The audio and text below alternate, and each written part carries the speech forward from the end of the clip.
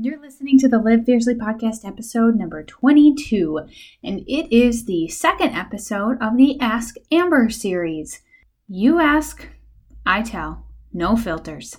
Let's go.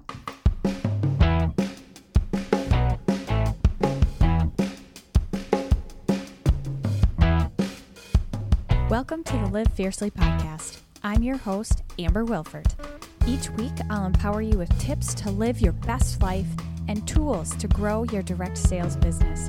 So grab a cup of coffee, because you know I have one, and get ready to live fiercely.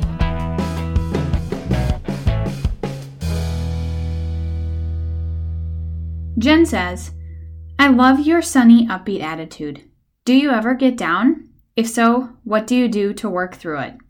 I mean, yeah, 100%. I absolutely do. I have my moments, but those are not the moments that I choose to go live on social media, right? You catch me in the dead of winter, I'm a struggle fest. But I deal with seasonal affect disorder, and on cloudy days, it just affects my mood. So yeah, I mean, point being, absolutely. But I also have systems, things I do when I get in those moods. If you listen to my episode about gratitude, you'll know that I choose to feel the feels, right? Feel the frustration, feel the sadness, feel whatever's going on. And you know what? Sorry guys if you're listening, but I'm a girl, and sometimes our hormones are just nuts, right? And there's nothing you can do that really makes you feel better but a good cry. So I do what I need to do to kind of feel those feels and then get myself out of that funk. Walk away from, if it's a frustrating situation, I walk away from the situation. Will legit lock myself in the bathroom if I have to, turn on some music to jam, cry, get out of the house if I can.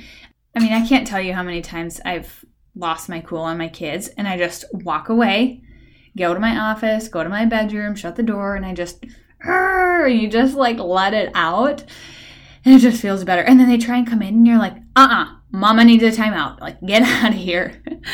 We all know the feeling. But if it's a situation where I can walk away from instead of losing my mind, I try to do that. Like I talked about in the gratitude episode, I really try to come back to gratitude and finding things that I am grateful for in that moment. And I just list them out until it helps ease the frustration or whatever I have going on. The times that I'm feeling down. It's the listing of things I'm grateful for. That gratitude practice will pull me through every time. Will I come out and be 100% and on top of the world and super pumped about life? No, not always. Sometimes it just puts me in a better place that I'm not losing my mind on everybody, because, you know, we do that from time to time. Big, deep breaths also help me in those moments. We always tell the kids, just like we do when I sub with ECFE, smell the flowers, blow out the candle. And honestly, it's amazing what even for adults it can do for us to just take those deep breaths. It helps us to center our minds a little bit and just to refocus. So do what you got to do. Do something that brings you joy, something that is helpful for you in that moment. No excuses. I don't care if you have a million things on your to-do list.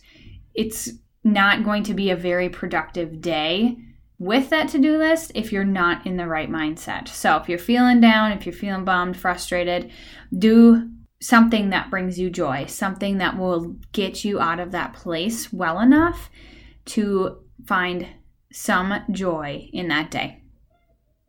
Jessica asked me, how do you handle small talk? I love meeting new people, but I hate small talk and find it awkward. What are some good topics? What are some things to avoid talking about?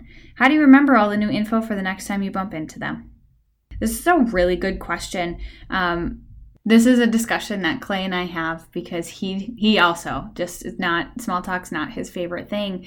But I love small talk. I love just the little tidbits about how things are going for people, what's going on in their life, what their kids' names are, what their sister does. Like, I love the small talk things.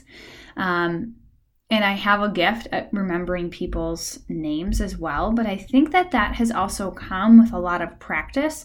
So a couple of tips that come to my mind are when you meet somebody new and they tell you their name, imagine their name on their forehead. Remember something about their features that you repeat their name with. Like you meet Sally, she has red hair. Sally, red hair. Sally, red hair. And you just repeat it in your head a few times. Or you meet George, who has a mole by his eye. George, mole. George, like just little things that'll help you to remember that person. And I don't think we need to overthink small talk. Sometimes we're in conversation with people and we just focus on our response. What is our response going to be? What am I going to say next? And we're not actually present with people. We're just too focused on what the conversation is going to go to next and how are you going to keep the conversation going. But if you really just be present to their response, to what they have to say about their job. They tell you what their job is and you ask them what that is. Really be present in listening to what that is, because if you are so focused on what you're going to say next, you're going to miss some of what that person said. And then the conversation cannot be quite as connective as it would be if you were to be all in that regard. And then another tip that I think really helps me as well, and you guys, I am far from perfect at this, but if you have a conversation with somebody, no matter how long or short it is, if when that conversation is over, you go through it in your mind, it helps you to remember details of it for the future.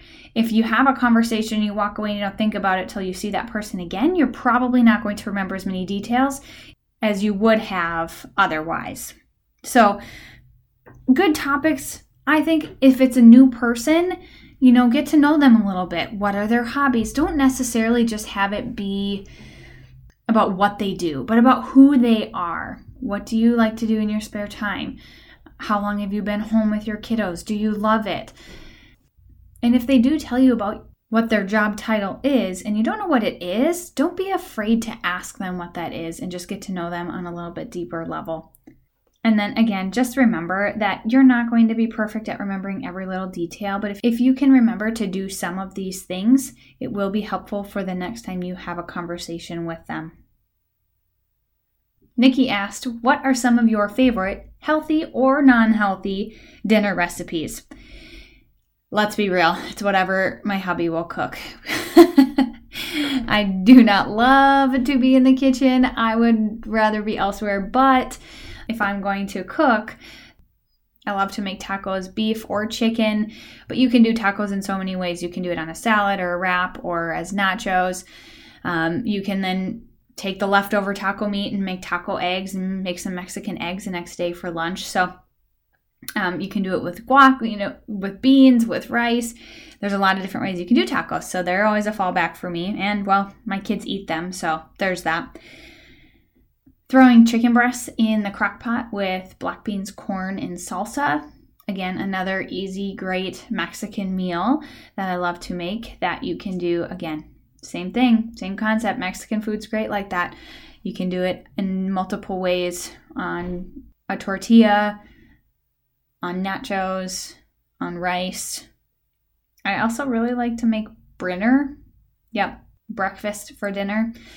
Yeah, scrambled eggs are a go-to as well.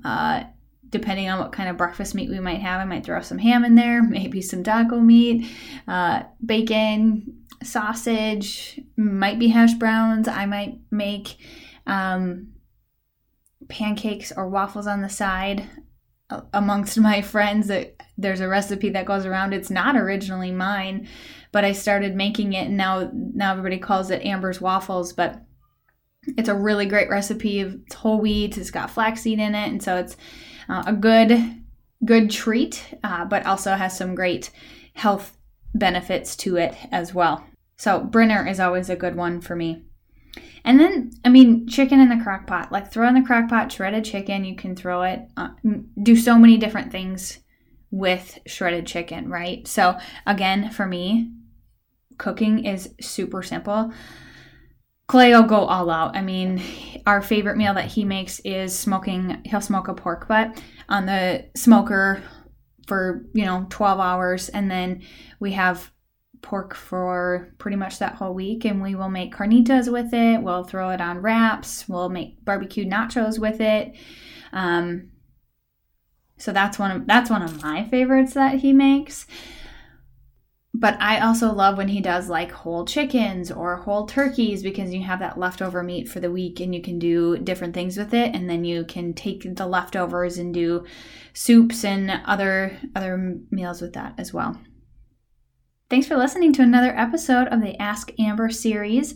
If you have any questions for me, hit me up on Instagram, send me a DM, email me, text me what questions you might have. Remember, there's no boundaries on what you can ask, and there's no filters on my end.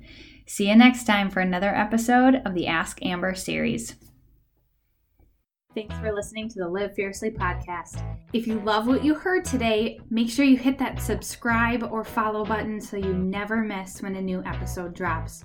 And be sure to leave me a review or take a screenshot and tag me over on social, where I will feature you in my Insta stories.